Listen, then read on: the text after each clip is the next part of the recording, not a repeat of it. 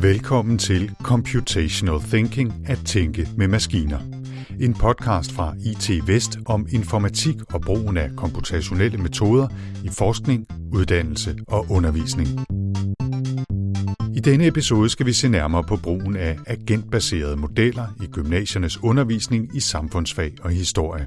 Og det spænder ganske vidt fra sukkerrørsplantager i Vestindien til barselsordninger og ligestilling. Modellen handler om betydningen af barsel i forhold til forskellen på mænds og kvinders løn.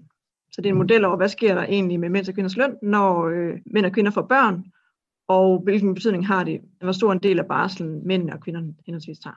Vi håber, at podcasten kan tjene til både oplysning og inspiration, og at den kan være med til at danne og forstærke netværk mellem undervisere og forskere, der bruger eller ønsker at bruge komputationelle metoder og modeller i hverdagen. Jeg hedder Anders Høgh Nissen. Velkommen til. I episode 10 af podcasten, der havde vi fokus på brugen af agentbaseret modellering i naturfagene, og hørte blandt andet om cellemembraner og klimamodeller i gymnasiet. Denne gang skal vi se på, hvordan tilsvarende modeller jo også kan bruges i det, man kunne kalde lidt blødere fag, hvor der i hvert fald traditionelt er et større fokus på kvalitative snarere end kvantitative metoder, især når det gælder humaniora. Vi er jo vant til at arbejde med modeller i de naturvidenskabelige fag, og i samfundsfag er det heller ikke fremmed at arbejde med modeller og modellering. Når vi kommer over i humaniora, er det lidt mere fremmed at lave sådan mere formaliserede modeller. Det er jo ikke fordi, der ikke findes måder at tænke på, og at vi sådan tænker, at ting hænger sammen, og der er kausal sammenhænge i humaniora, men vi er ikke vant til i humaniora at være så præcise, kan man sige. Vi er ikke vant til at kvantificere vores modeller på samme måde, som man gør i samfundsfag. Så hele processen med at sige, at for eksempel vi taler om forbrydelse og straf, hvor vi så siger, at der er måske så mange procents sandsynlighed for, at man vender tilbage til kriminalitet, hvis man har været sat i fængsel i så mange år. Det er jo typisk noget, som vi ikke sådan har så præcise billeder af. Og hvis vi går over i humaniora og taler om plantager og slaver og den slags, jamen så har vi svært ved at sætte det på formel. Så udfordringen, kan man sige, har været i humaniora at have de her ting, som vi egentlig ved noget om, hvordan de hænger sammen, men hvor vi ikke er vant til at udtrykke det med den præcision, der er sådan i matematiske computermodeller. Og det fortæller altså her Morten Damsgaard Madsen. Jeg hedder Morten Damsgaard Madsen og er ansat på EO Gymnasium til daglig, hvor jeg er lærer i samfundsfag, historie, innovation, erhvervsøkonomi, informatik. Men derudover så er jeg også projektleder på det her projekt omkring modellering og computational thinking i gymnasiefag. Udover at være gymnasielærer og projektleder på Center for Computational Thinking og Design, så har Morten faktisk også erfaring som offentlig ansat og iværksætter, så han har været hele vejen rundt. Men i denne sammenhæng handler det altså først og fremmest om Mortens rolle som projektleder for modeller og computational thinking i gymnasiefag, der har fokus på udviklingen af modeller og undervisningsforløb til samfundsfag og humaniora i gymnasiet. Det er en slags søsterprojekt til CTIMNAT, som vi altså hørte om sidste gang, hvor der jo altså bliver lavet modeller og efteruddannelsesforsøg med fokus på naturfag. Samfundsfagsprojektet har dog en om muligt endnu mere mundkrøllende forkortelse. Altså jeg plejer at skrive modellering og computational thinking i gymnasiefag, fordi det der matematik, det lyder sådan lidt mærkværdigt. Uanset navnet, så har Morten og hans kolleger i projektet altså arbejdet med at tænke over, hvordan brugen af modeller kan introduceres også i samfundsfag og humaniora. Og udover altså at tænke, har de haft forløb med efteruddannelse af lærere, der er blevet introduceret til, hvordan modellerne kan bruges i netop deres fag, og som har arbejdet med at udvikle modeller til deres egen undervisning. Projektet har taget udgangspunkt i den såkaldte Code, Model, Content eller CMC-tilgang, som vi også hørte Line Have Museus fortælle om i episoden om naturfag. Her er det Morten, der fortæller om CMC-tilgangen. Fordi at vi har lærere med i det her projekt, som ikke er vant til at kode selv, så har vi tænkt en del over, hvordan vi skal arbejde med altså hele den proces med at komme fra fag til kode. Og vi har brugt det, der hedder CMC-tilgangen, som står for Content, Modeling og Coding. Og content er, man kan sige, den faglighed, som gymnasielærer ligger inde med. Det vil sige, hvis man som historielærer ved noget om Romerriget, eller ved noget om plantager og kolonisering, jamen så skal man på en eller anden måde have den viden over en eller anden modelleringsproces over at ende i noget kode. Og der har vi i vores projekt arbejdet med at lave noget, vi kaldte modelark, hvor vi simpelthen beder lærerne om at visualisere, hvordan sådan noget kunne se ud. Altså hvor der ikke skal skrives noget kode i den første del af processen, men hvor det handler om at prøve at få den faglige viden over i nogle modeller og få visualiseret, hvordan modellerne kunne se ud. Ideen med CMC er altså at have dynamisk flow i undervisningen frem og tilbage mellem det faglige indhold, modellen og dens agenter, og så den kode, der ligger bag. Man kan for eksempel sige til eleverne, jamen hvis I nu ændrer i den her del af koden, hvad tror I så, der sker med kausalsammenhængene? Eller hvis vi antager, at der er nogle andre sammenhænge, hvordan skal det så illustreres i koden? Så vi kan bruge det til at gå lidt frem og tilbage mellem de forskellige ting, men hele tiden holde fast i, at der er noget faglighed inde over. Så det er ikke sådan en model for modellens egen skyld, men det er hele tiden funderet i en faglighed. Det kan godt være, at det med at lave modeller umiddelbart kan virke lidt fremmed for nogle lærere, men på mange måder minder det om det arbejde, de altid har lavet, siger Morten. Man kan sige, som lærer, der arbejder man jo hele tiden med at omsætte sin faglighed til en eller anden form for analytiske værktøjer eller kausal sammenhænge, eller noget, hvor eleverne lærer at forstå, at der er nogle ting, der hænger sammen, så hvis der sker noget, så sker der noget andet. Og det er den proces, kan man sige, vi har forsøgt sådan at formalisere nu her ved at udvikle helt konkrete computermodeller af det, der foregår. Og hvis vi dykker lidt mere ned i det, man kunne kalde det modelfaglige indhold, så peger Morten Damsgaard Madsen især på fænomenet emergens som noget, der er vigtigt i mange fag og kan demonstreres i agentbaserede modeller. Det betyder jo noget i retning af, at ting opstår fra mikroniveau til makroniveau. Og det vil sige, at vi har jo typisk en god fornemmelse af i samfundsfag af, hvordan tingene foregår på mikroniveau. Vi ved godt de beslutninger, som borgerne træffer som enkeltpersoner. Og vi kender også til makroøkonomiske sammenhænge, altså hvordan økonomien hænger sammen med betalingsbalance og overskud eller underskud på den offentlige sektor osv. Men vi har typisk svært ved at modellere sammenhængen imellem dem. Og mange fænomener i både samfundsfag og humaniora er jo emergente fænomener på den måde, at når man antager nogle ting omkring borgerne eller omkring slaver og slaveejere i historie, så kan man sige, så er det alle de enkelte personers individuelle handlinger, der tilsammen kommer til at udgøre noget på makroniveau. Så man kan sige, at vi ser på, hvordan der opstår systemer og ting, som på en eller anden måde hænger sammen ud fra antagelser om mikroniveauet. Men lad os tage et eksempel, og vi begynder på Bjerringbro Gymnasium med Louise Wulff og Kirsten Skjoldborg. Jeg hedder Louise Wulff, og jeg underviser i dansk og samfundsfag på Bjerringbro Gymnasium. Jeg hedder Kirsten Skjoldborg, og jeg underviser i samfundsfag og idræt på Bjerringbro Gymnasium. De har arbejdet med en model, der beskriver nogle af de mekanismer, der er på spil, når det gælder ligestilling, med særlig fokus på barsel. Vi har lavet et forløb om ligestilling. Det er et forløb, hvor eleverne de har først sådan skulle få lidt grundlæggende viden om ligestilling i Danmark, og så er modellen sådan indgået hen mod slutningen af forløbet. Modellen handler om betydningen af barsel i forhold til forskellen på mænds og kvinders løn. Så det er en model over, hvad sker der egentlig med mænds og kvinders løn, når mænd og kvinder får børn, og hvilken betydning har det, hvor stor en del af barselen mænd og kvinder henholdsvis tager. Barselsmodellen er skabt i programmeringsværktøjet Netlogo, som vi også hørte om sidste gang. Kort fortalt er Netlogo et værktøj, hvor man kan programmere en masse digitale agenter med en specifik adfærd, og så slippe dem løs i et miljø og se, hvad der sker, når de handler i flok. Det kan bruges til at illustrere vandmolekyler i atmosfæren, spredningen af fake news, eller altså hvordan mænd og kvinders interaktion har indflydelse på ligestilling. Jamen, den viste nogle mænd og kvinder, som havde en eller anden løn i udgangspunktet, og så kunne de få børn en gang imellem, og så kunne man så se, hvordan det påvirkede deres løn, at de fik børn. Så kunne man så se, at kvindernes løn faldt betydeligt, når de fik børn, og det gjorde mændenes ikke.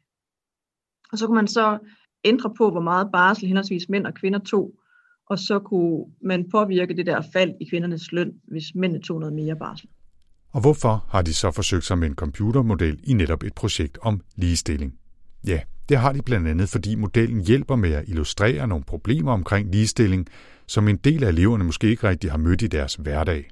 Det kan godt være lidt udfordrende faktisk at arbejde med eleverne, fordi rigtig mange af dem ikke oplever, at der er problemer med ligestilling i den alder, de er i. Og det kan selvfølgelig både være et udtryk for, at de ikke er bevidste om det, men det kan også være et udtryk for, at der faktisk ikke er så stor forskel på at være dreng og pige i vores skolesystem, til og med i hvert fald gymnasiet. Så det er også en måde at gøre det tilgængeligt, uden at det bliver samfundsfagslærerens, der kommer og pådutter eleverne og fortæller dem, der er altså store udfordringer med det her, når de ikke ligesom selv føler, de mærker det. Så det kan gøre det mere sådan mindre følelsesbetonet og mere sådan altså der kommer en ekstra dimension til fagligheden i det.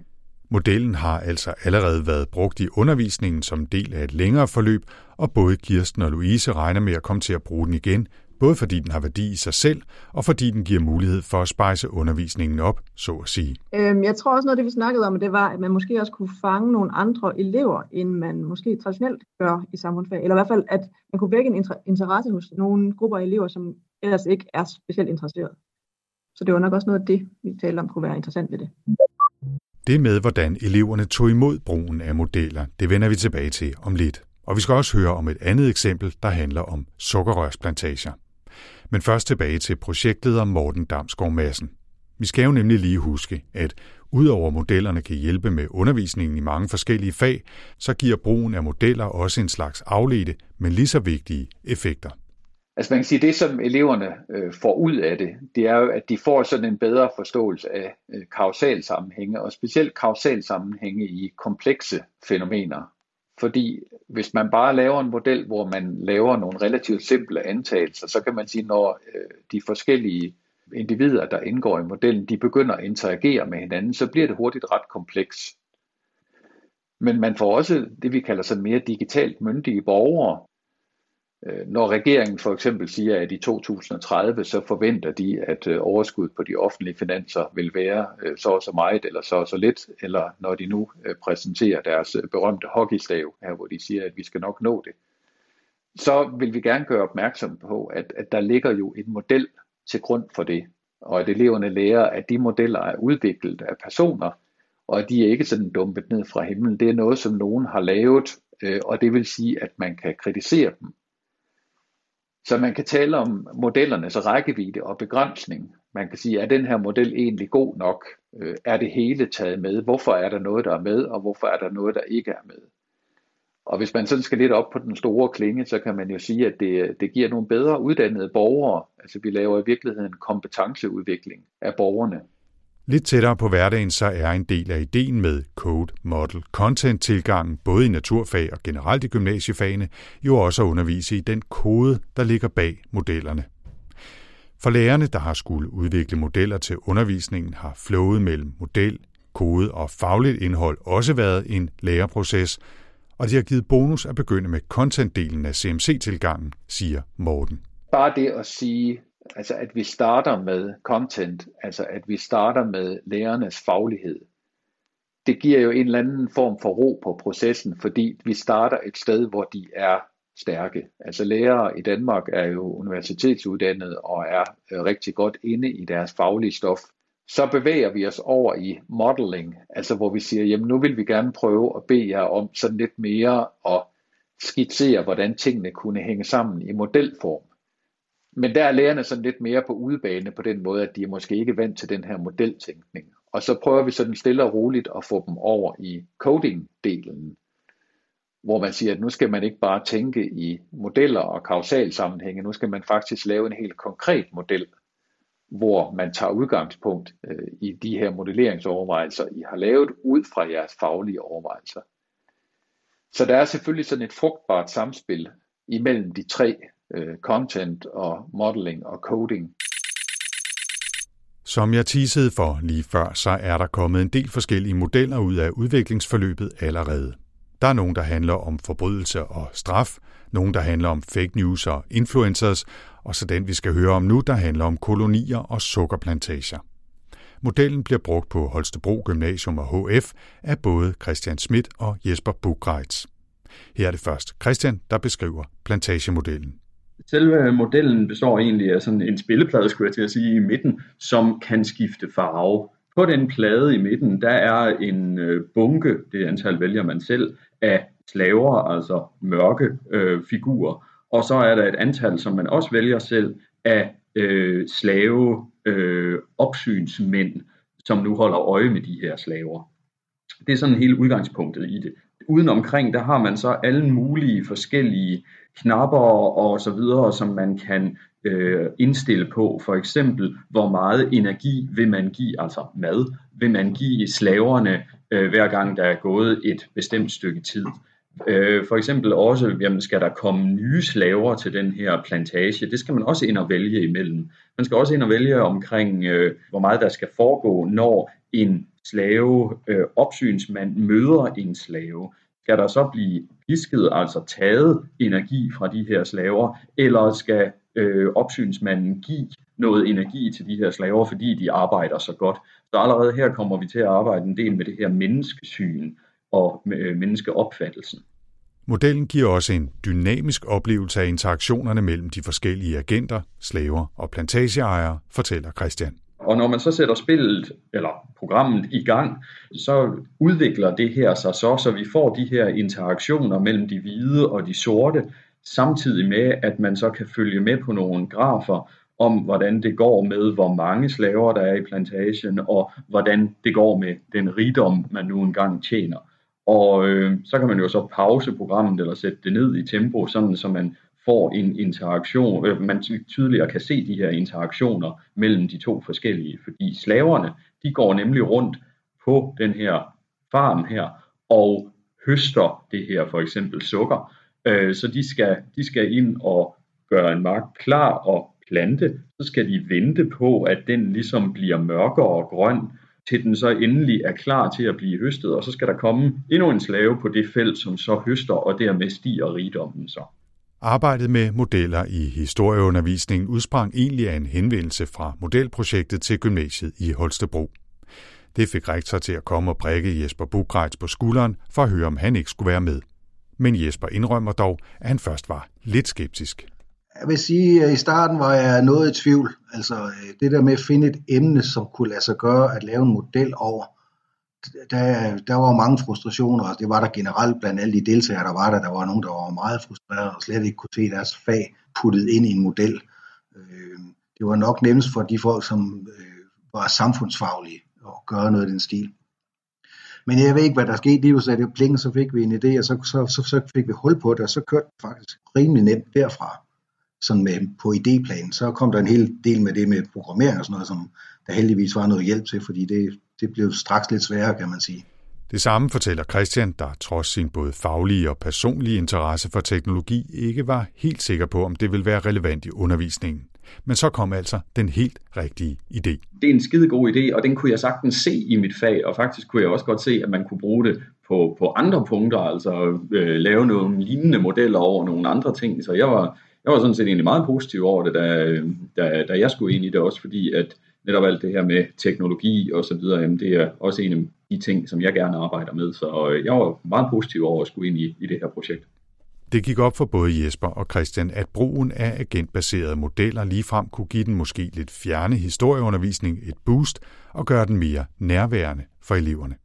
Det med at få noget konkret sat fra noget tekstbaseret, videobaseret materiale og få det ind og blive erfaret, om man så må sige, på egen krop ved at man kan navigere i det, man kan sætte sig ind i nogle roller og så videre. Jamen det er jo næsten kun noget, som man kan møde, hvis man laver en reenactment af det, hvilket vil blive lidt voldsomt i den sammenhæng her. Men her, der kan man jo, der kommer eleverne ind og får fat i tingene på en anden måde, end de egentlig plejer at gøre med det sådan meget tekstbaserede materiale. Og det tror jeg er en enorm styrke navnlig for de elever, der er nu, der jo er ret digitale i forhold til, hvad de var for eksempel 10-15 år siden.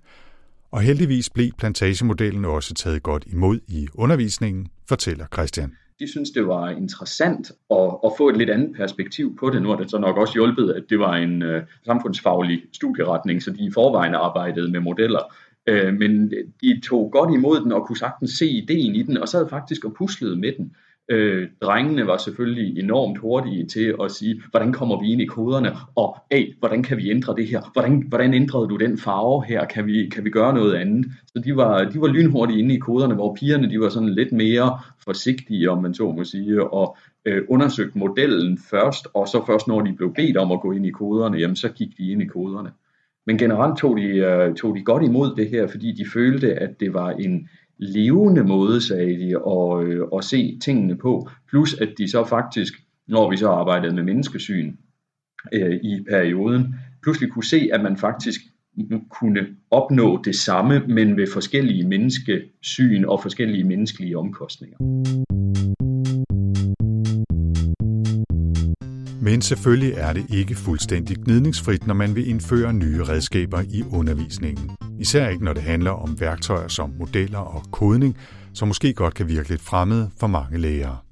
Der er sådan en grundudfordring, når man arbejder med mennesker og menneskeskabte fænomener, som handler om, at man med en vis ret kan sige, at det kan man ikke sådan sætte på formel. Og menneskelige fænomener og menneskelig interaktion på en eller anden måde ikke lader sig reducere til de her simple modeller. Men på den anden side, så kan man sige, at arbejdet med at modellere giver måske en eller anden form for klarhed, analytisk klarhed, hvor man opdager nogle ting, som man måske ikke havde set før. Men det er helt klart, at det, der er sværest i humaniora specielt, det er at omsætte de ting, som man ofte har som kvalitativ viden, til en eller anden form for kvantitativ baseret model. Som Morten siger, har de også i projektet mødt en del indledende skepsis, der især har gået på, om det helt grundlæggende overhovedet kan lade sig gøre at indfange vores samfunds- og kulturs komplekse fænomener i simple modeller i NetLogo. Men også på et helt praktisk plan har der været lidt knas i starten. Og i modsætning til vores søsterprojekt, hvor man kan sige, at kursisterne ofte har erfaring med en eller anden form for programmeringssprog, så har vi altså at gøre her med kursister, som ikke nødvendigvis i hvert fald har programmeret før. Det princip, som vi arbejder med, vi har vores CMC-model, men et andet hovedprincip, vi bruger, det er det, vi kalder Use, Modify, Create.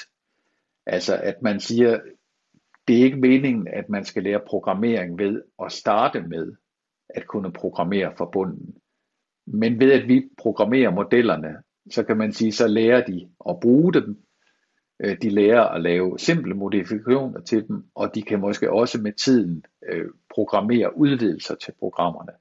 Så det gælder sådan set både for elever og lærere i det her projekt, at målet er ikke at lære at kode som sådan, som i at man vil kunne kode et program fra bunden. Men målet er, at man får et værktøj, som man så lærer at mestre hen ad vejen ved at lave modifikationer til dem.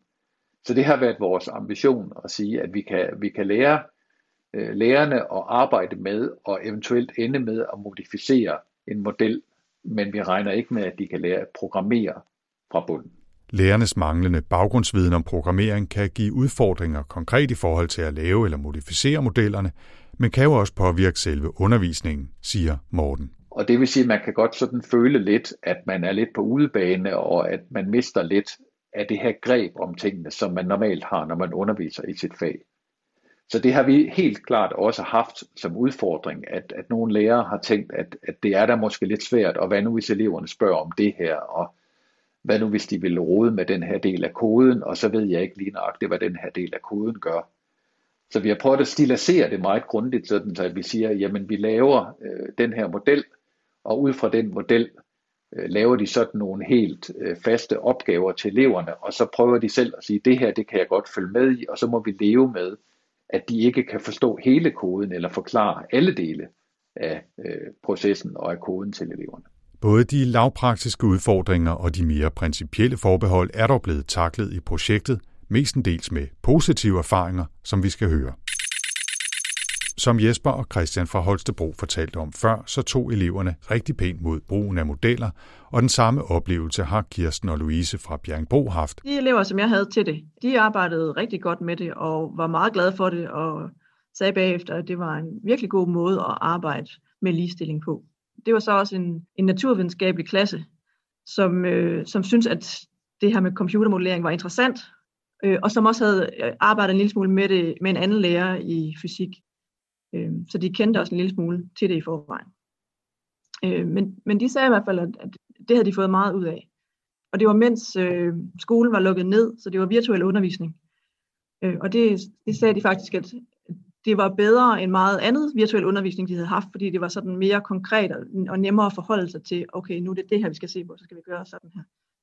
Så de synes, de havde fået meget ud af det. Samtidig gav modellerne også bonus i undervisningen på den måde, at de både gav konkret fagligt input og gav noget for elever og lærere at tale om, som fik ellers skjulte antagelser og måske fordomme eller misforståelser frem i lyset. Noget af det, som vi også snakkede om på det kursus, vi har været på, det er det der med, at modeller er gode til at få eleverne til at sætte ord på, hvad de tænker.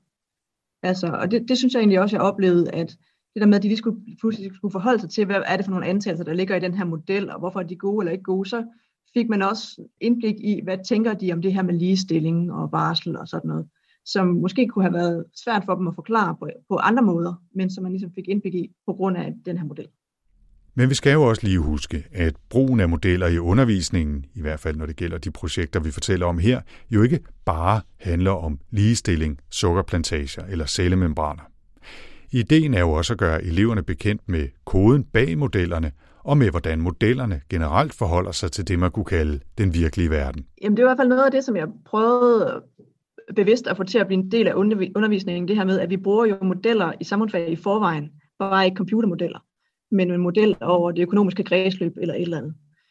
Og så tænker jeg, at det her det var en god anledning til at snakke om, okay, hvad er det så for nogle antagelser, en model bygger på, og hvilke udfordringer kan der være i det, og hvorfor er de her antagelser måske ikke særlig gode, eller hvorfor er de her antagelser gode, sådan så de også bliver bevidste om, okay, så det økonomiske kredsløb bygger også på nogle antagelser, og sådan lærer at stille sig kritisk over for, hvad det så er for nogle antagelser. Som Morten Damsgaard Madsen sagde før, så har der naturligt nok været lidt knaster i processen. Udover de mere grundlæggende udfordringer med brugen af modeller i f.eks. samfundsfag eller historie, så er det med at lave en model jo heller ikke noget, man bare lige sætter sig at gøre. Selv ikke i et så forholdsvis tilgængeligt værktøj som netlogo.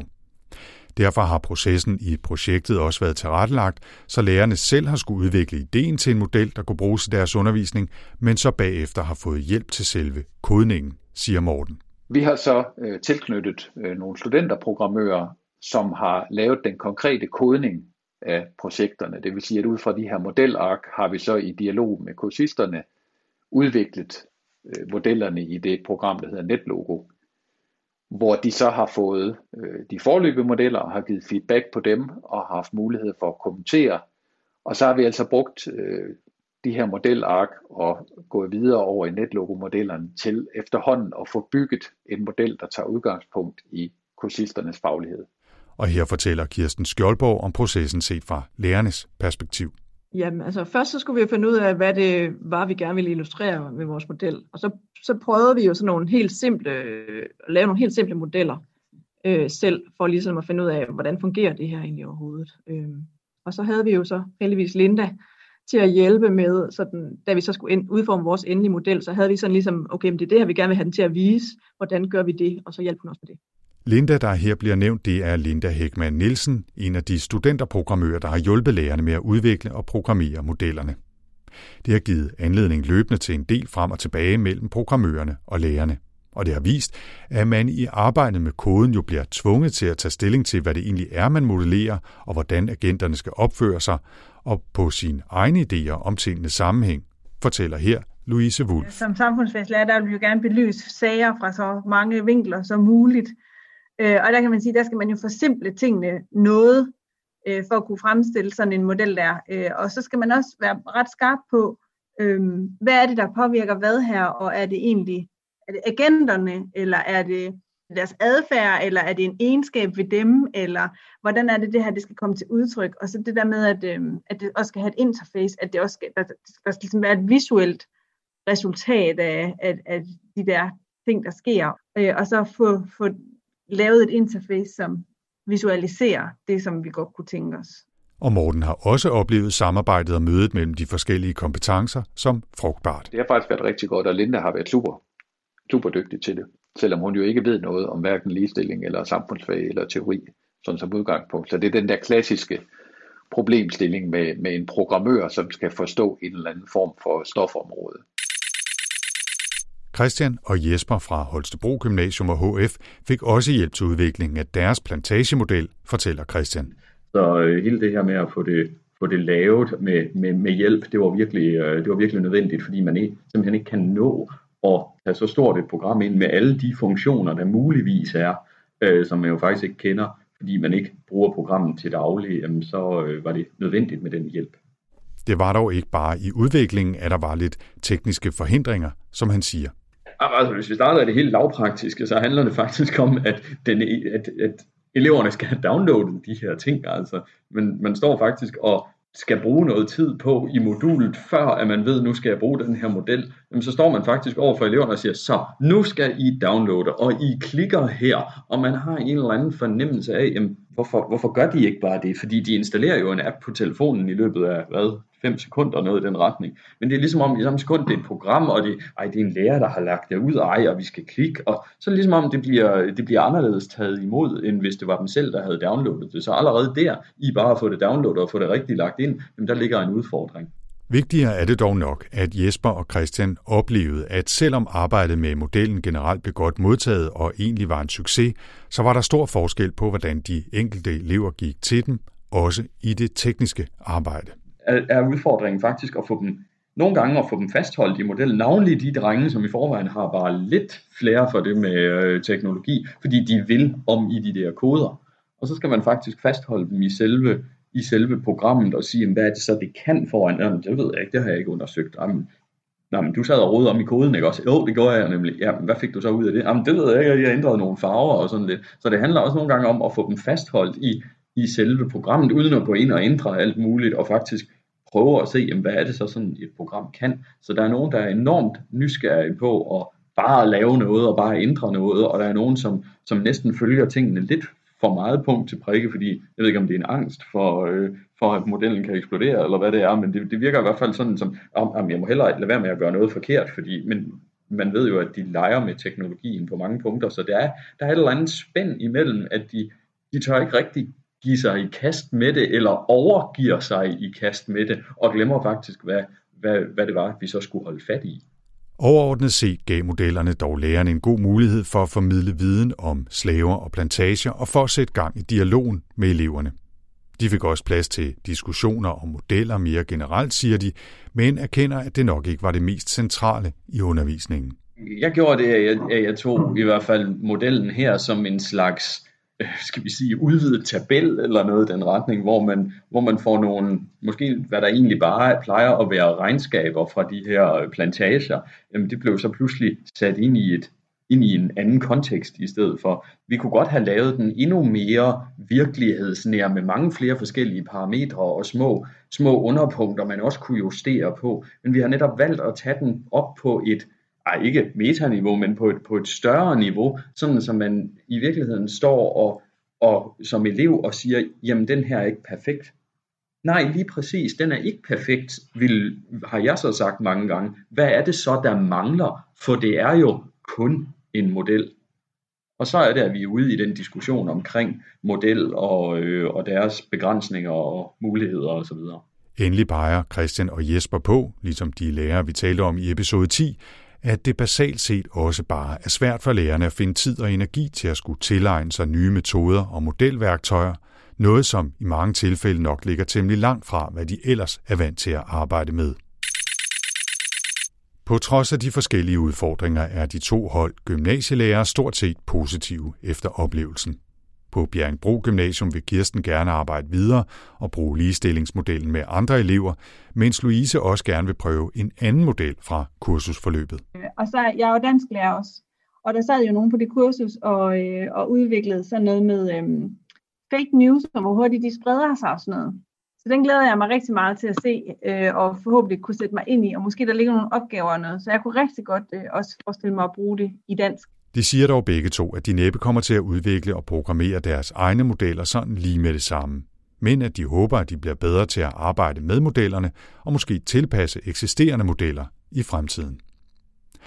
Den samme ambition møder vi hos Jesper og Christian, der allerede er i gang med det næste forløb. Jeg synes, at det egentlig er ret nemt at komme sådan med et basisprogram og få nogle figurer på og sådan noget, men så når de skal begynde at interagere med hinanden, og vi skal have nogle bestemte resultater, så er det, jeg synes, at programmeringen bliver sværere, og der vil jeg også skulle have hjælp. Men allerede nu, der snakker jeg da med en kollega om, at det kunne være rigtig sjovt at lave et program omkring smitteudbredelse netop i forbindelse med corona, for at vise eleverne programmet sådan generelt, hvordan det her det virker, sådan så man kunne brede det lidt ud til at sige, jamen så er vi i hvert fald også inde og kigge på koderne generelt.